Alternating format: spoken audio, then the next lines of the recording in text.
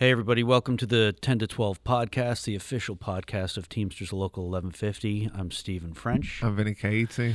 And we're here with Jason Shoemaker, our stat man. When certain issues come up that clearly concern our members, I think we're obligated to bring them here and to talk about them. And that's what we're going to do today. The vaccine mandate, which is what it's being called, that the president issued last week, is certainly of concern to our members. From whatever perspective that is, they're concerned about it, right? They want to know what it's about. They want to know how it affects us. They want to know what the union's going to do about it. So we need to talk about that. We need to let our members know what we know at this point and what this may look like down the road. So the executive order needs to be talked about, right? Let's talk about the executive order itself. What does it say? It requires all employers with 100 or more employees to ensure their workers are vaccinated or tested on a weekly basis. Okay. Requires vaccinations for all federal workers and for millions of contractors that do business with the federal government. So the mandate that will fall under, it looks like the part of the executive order that's going to require us to be vaccinated will be the portion that falls under the OSHA regulation, right? So part of this order is that OSHA will issue a rule using emergency authorization, what it says in the coming weeks. This order will require employers with more than 100 employees to ensure that their workers get vaccinated, right? That's the part. I don't think that we're going to be considered federal contractors under this executive order. I think that we're going to be one of the employers with more than 100 workers, right? So just so everybody's clear, that's what it looks like we're going to fall under, okay? Go ahead, Vinny. Requires COVID-19 vaccinations for over 17 million healthcare workers at Medicare and Medicaid participating hospitals and other healthcare settings. Okay. Calls on large entertainment venues to require proof of vaccination or testing for entry. Requires employers to provide paid time off for employees to get vaccinated. Which is something we already do. Right? Yeah, we do. Sikorsky Aircraft is currently paying employees up to 2 hours to leave work and go get vaccinated, right? So you can do that on company time already. I would expect that would remain the same unless the executive order gets into specifics where they require more time off, right? But right now we get 2 hours time off, and I don't think that's going to change. I think we need to talk about timelines on this, right?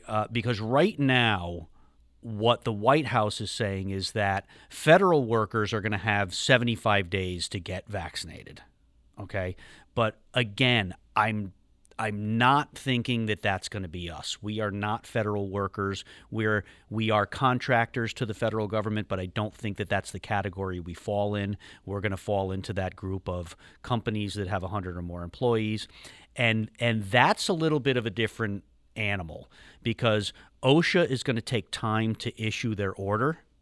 So until that order is issued by OSHA requiring companies like ours to get their employees vaccinated, the clock doesn't start ticking, right? So what it looks like is we're going to have about 50 to 90 days to comply once that order is issued, okay? And when I say we, I mean Sikorsky Aircraft. This is a requirement upon the company, okay?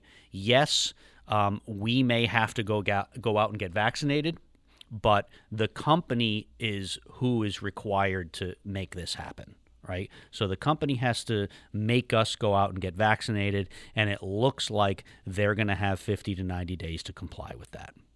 Okay, so that's what the executive order says, right? It's pretty simple. We can kind of forget about the healthcare worker stuff and all that because that doesn't apply to us or our members. We just want to talk about how does this affect us as workers at Sikorsky Aircraft, as unionized workers? So as far as the company goes, the company's still trying to figure this out, right? The company needs to understand the implementation of this executive order. They need to really wait for the OSHA standard to come out so that they can provide us and our members with details and guidance on what that's going to look like, right? What implementation is going to look like. And they don't have that yet, right? So this is a waiting game right now. The company doesn't really anticipate any immediate changes. So right now it's status quo. Right now we're dealing with the mask mandate in our factories. We are dealing with a little bit more for our Pax River folks, right?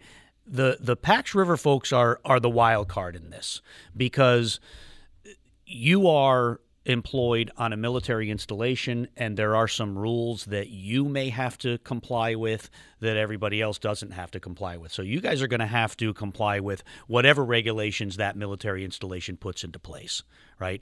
And we don't know what that looks like right now either. They're a little less consistent than the company facilities are. So that game changes all the time, and we're going to work with our members to understand whatever those regulations are on a daily, weekly, monthly basis, right? Again, the company is looking to figure this out, but right now we have 100% masking in our facilities. That's not going to change unless cases start to go down in those locations. But right now, that's where we are. Just to put the process in perspective, before the pandemic, OSHA had only issued 9 emergency temporary standards in its past. So the last one of these that was issued was in 1983. It's been a long time since companies have had to grapple with something like this. So it's definitely going to take time for them to kind of figure out their response. Courts blocked or stayed 4 of those cases and partially vacated another one. Wow. So that's important. But listen, let's talk about the mandate. We've explained what the mandate says. I think it's important for people to understand that this is not new, right? This is not new in this country. In other words, vaccine mandates have been around for a long time, right? And I think that's important to say. You can go all the way back to George Washington, when George Washington mandated that his troops be vaccinated against smallpox. That was a vaccine mandate, right? It's gone from there to, there's a couple of cases. 1905 and 1922 are a couple of big cases that the Supreme Court actually upheld. In 1905, Jacobson versus Massachusetts was a case where the state of Massachusetts was requiring vaccines. This guy Jacobson challenged it in court, and the court upheld the state of Massachusetts' position that everyone needed to be vaccinated. And the court actually, in their decision, made some pretty compelling statements, and I want to read that. So the court said, "In every well-ordered society charged with the duty of conserving the safety of its members, the rights of the individual in respect of his liberty may at times, under the pressure of great dangers, be subjected to restraint." It went on to say, "Vaccinations are neither arbitrary nor oppressive if they do not exceed what is reasonably required for the safety of the public." So the court was pretty clear in saying, hey, the government can mandate vaccines if it's in the interest of public safety. And I'm not saying this as an opinion, right? I'm not saying this to convince somebody of my opinion. I'm saying this because we have legal precedent backing up vaccine mandates. I'm trying to prepare our members for what I think will be the implementation of this executive order. Okay? I want our members to understand that, legally speaking, we believe that this executive order will be implemented and the company will comply with it. right? So Yeah. we have to talk about that. In 1922, the other case had to do with school vaccinations. It was a case called Zucht versus King, and it happened in San Antonio, Texas, and the court ruled that the state of Texas could constitutionally exclude unvaccinated students from attending school. So in other words, the vaccine mandate for schools was upheld, and that's commonplace today. Yeah, right. it is. I mean, I don't think there's a state. In fact, there is not a state. All 50 states and Washington D.C. require vaccines in order to attend school, public schools. Yeah. So there's a long history in the United States of vaccine mandates, and those mandates have been upheld by the Supreme Court. And everything that I'm reading, all the research that I've done in order to do this show today, indicates that there's no reason to believe that that's going to change. Yeah. Okay? So that being said, this order will be challenged. Yeah. There's already talk of it, right? Yeah. So I can tell you that the only actual challenge so far is from the Attorney General of Arizona. So that's the only one that's been filed so far. The Attorney General of Arizona filed a lawsuit against the Biden administration with respect to this executive order. The lawsuit really focuses on a discrimination issue. What the basis of this lawsuit says is that migrants coming through the southern border are not required to be vaccinated as they pass through the border. So the executive order is discriminatory in nature because it only requires U.S. citizens to be vaccinated and doesn't require migrants to be vaccinated. So that's the basis of this lawsuit. There are talks of other challenges. Am I right? Yeah, so there's some other grounds for a challenge. So to back up a little bit, OSHA can release what's called an emergency temporary standard, which is what they've done here. In order to do that, they have to identify that a grave threat exists to workers within the country, which they're claiming that COVID is a grave threat. There's challenges as to whether or not people believe whether or not that constitutes a grave threat. So that's one of the bases for challenging it. Another is that they picked an arbitrary number, being 100 people, and they're making the claim that it's totally arbitrary to pick 100, so it kind of invalidates the whole mandate.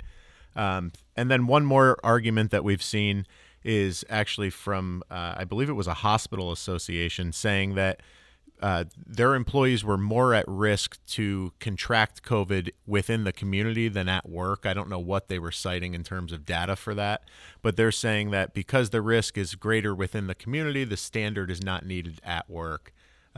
So you can kind of assess yourself whether or not you think those are going to go anywhere, but I don't think many of those challenges have a lot of teeth.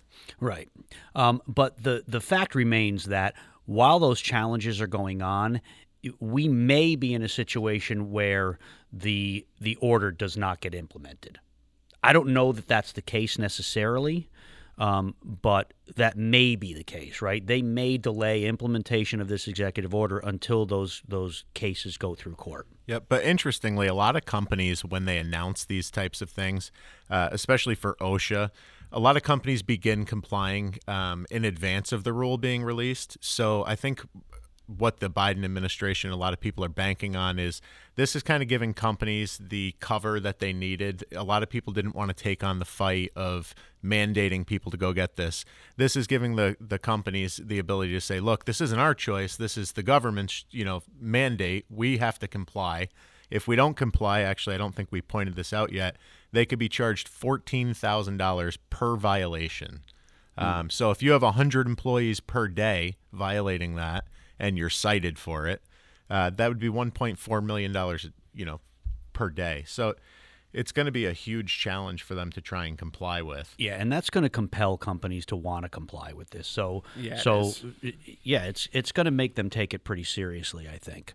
And it's a really good point that companies are going to get out in front of this and start to start to implement this now. Right. So whether or not it's upheld, I think you're going to see a wave of people go out and get vaccinated, which is obviously what their goal was here. Yep. And let's be clear. We don't know if Sikorsky Aircraft is going to be one of those companies, if Lockheed Martin is going to be one of those companies to get out in front of it and start complying with this order before it's actually written. Yep. And more so than challenges, what we're seeing is employers or groups of employers or advocacy groups coming forward and asking for clarification on how does this need to be enforced, what's required of us, but less so, fighting it directly. Right. In fact, as we're speaking right now, President Biden is meeting with a bunch of CEOs who want exactly that. They're looking for clarification. They're looking to talk about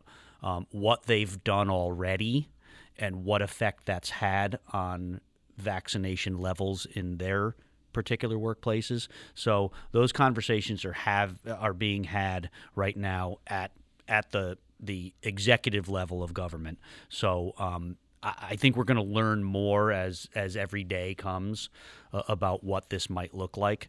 But bottom line is this: this is not going to be easy to implement. I think we know that. We have no idea what the timeline is going to be on this. It could be next week. It could be next month. It could be next year. We're just kind of in that wait and see mode. But let's be clear. This again, not only is this going to be difficult to implement, but it's going to be difficult to enforce, right? Yeah, I mean, in terms of numbers, they're talking about 80 to 100 million people affected by this order. There's only 157,000 workers in the United States. So that's roughly half of the workers in the United States that's going to fall under this order. That's a huge undertaking to try and enforce that.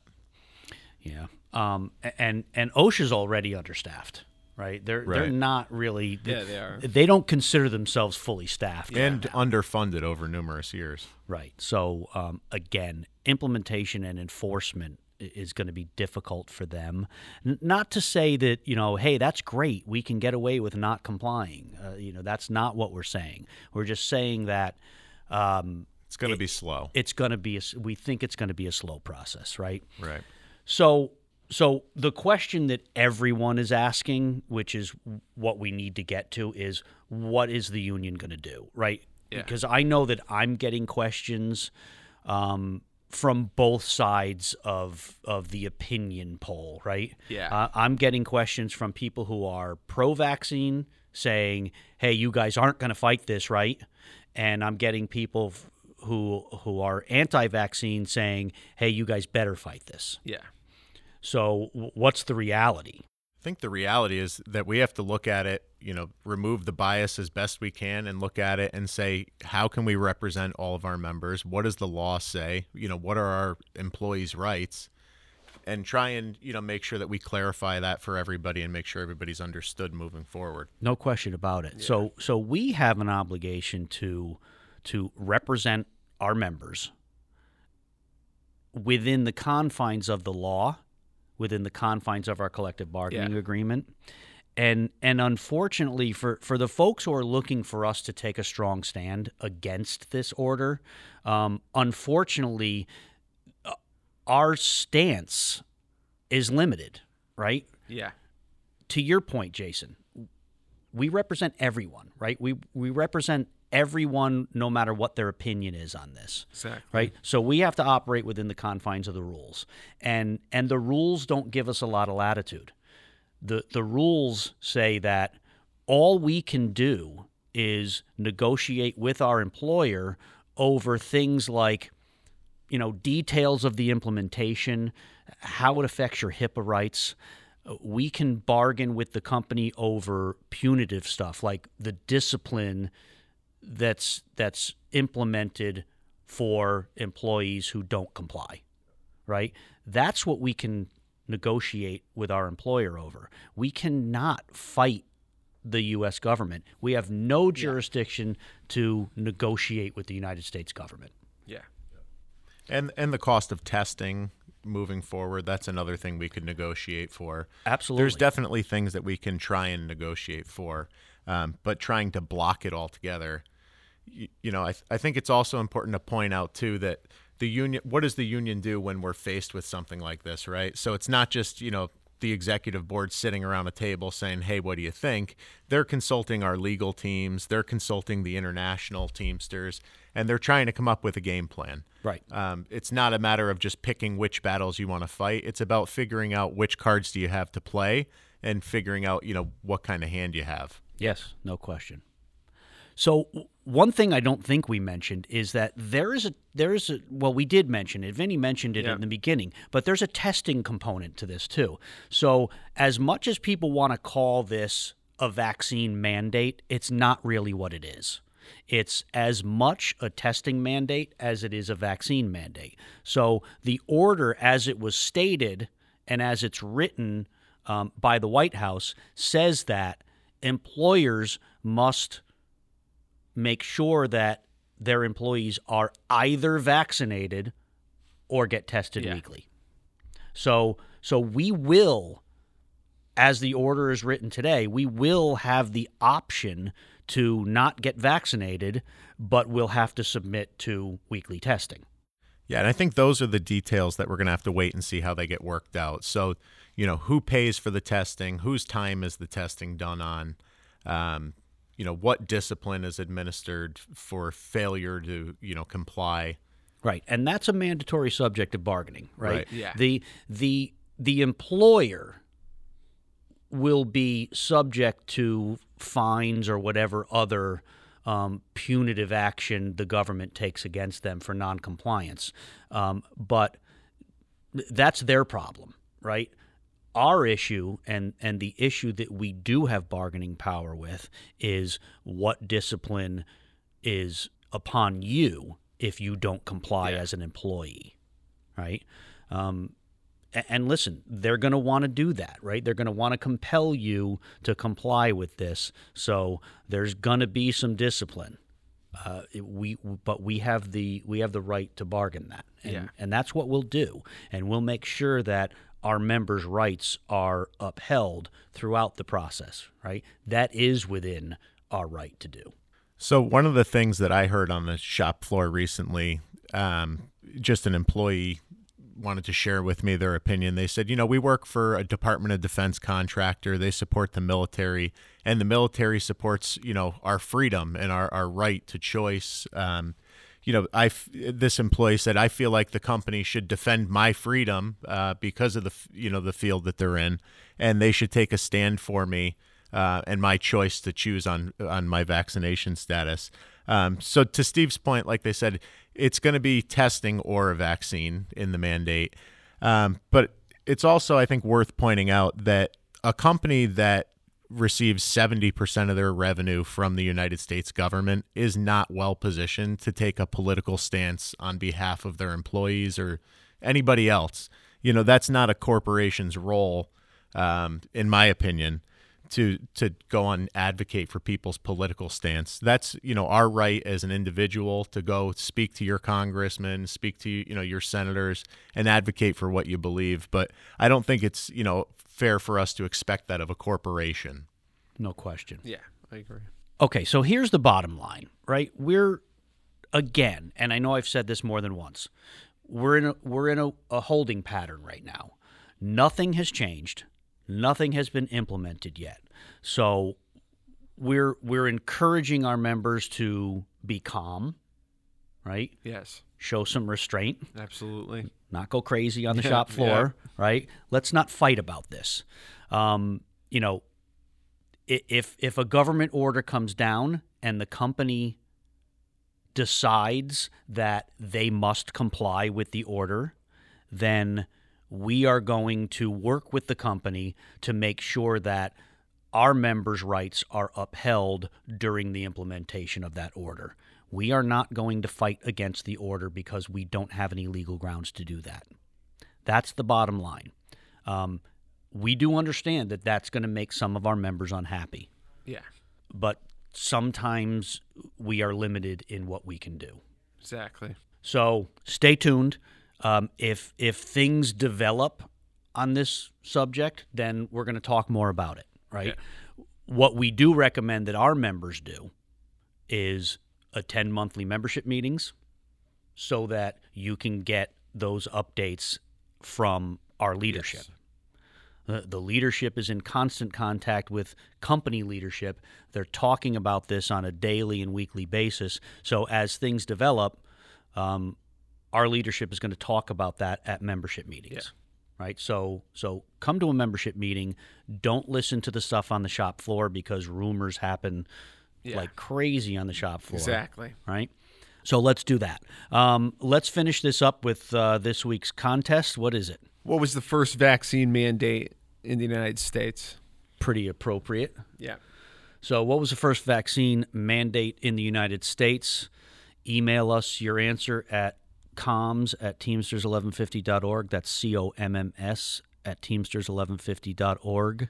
We'll put all the correct answers in a hat. We'll mix them up, and we'll pick one out of there, and you'll win some cool local 1150 stuff. All right? So that's it for this episode. Really appreciate everybody tuning in, downloading. Please continue to do that. Go on Podbean and follow us. Don't just listen to us, but follow us so that you're notified every time a new episode drops. That's the best way to do it so that we don't have to tell you that it dropped. It's going to tell you that it dropped, right? Automatically. So follow us, listen to us. Really appreciate it. And until next time, I'm Stephen French. I'm Vinny Caizzi. And Jason Shoemaker says, thanks for listening, and we'll see you next time.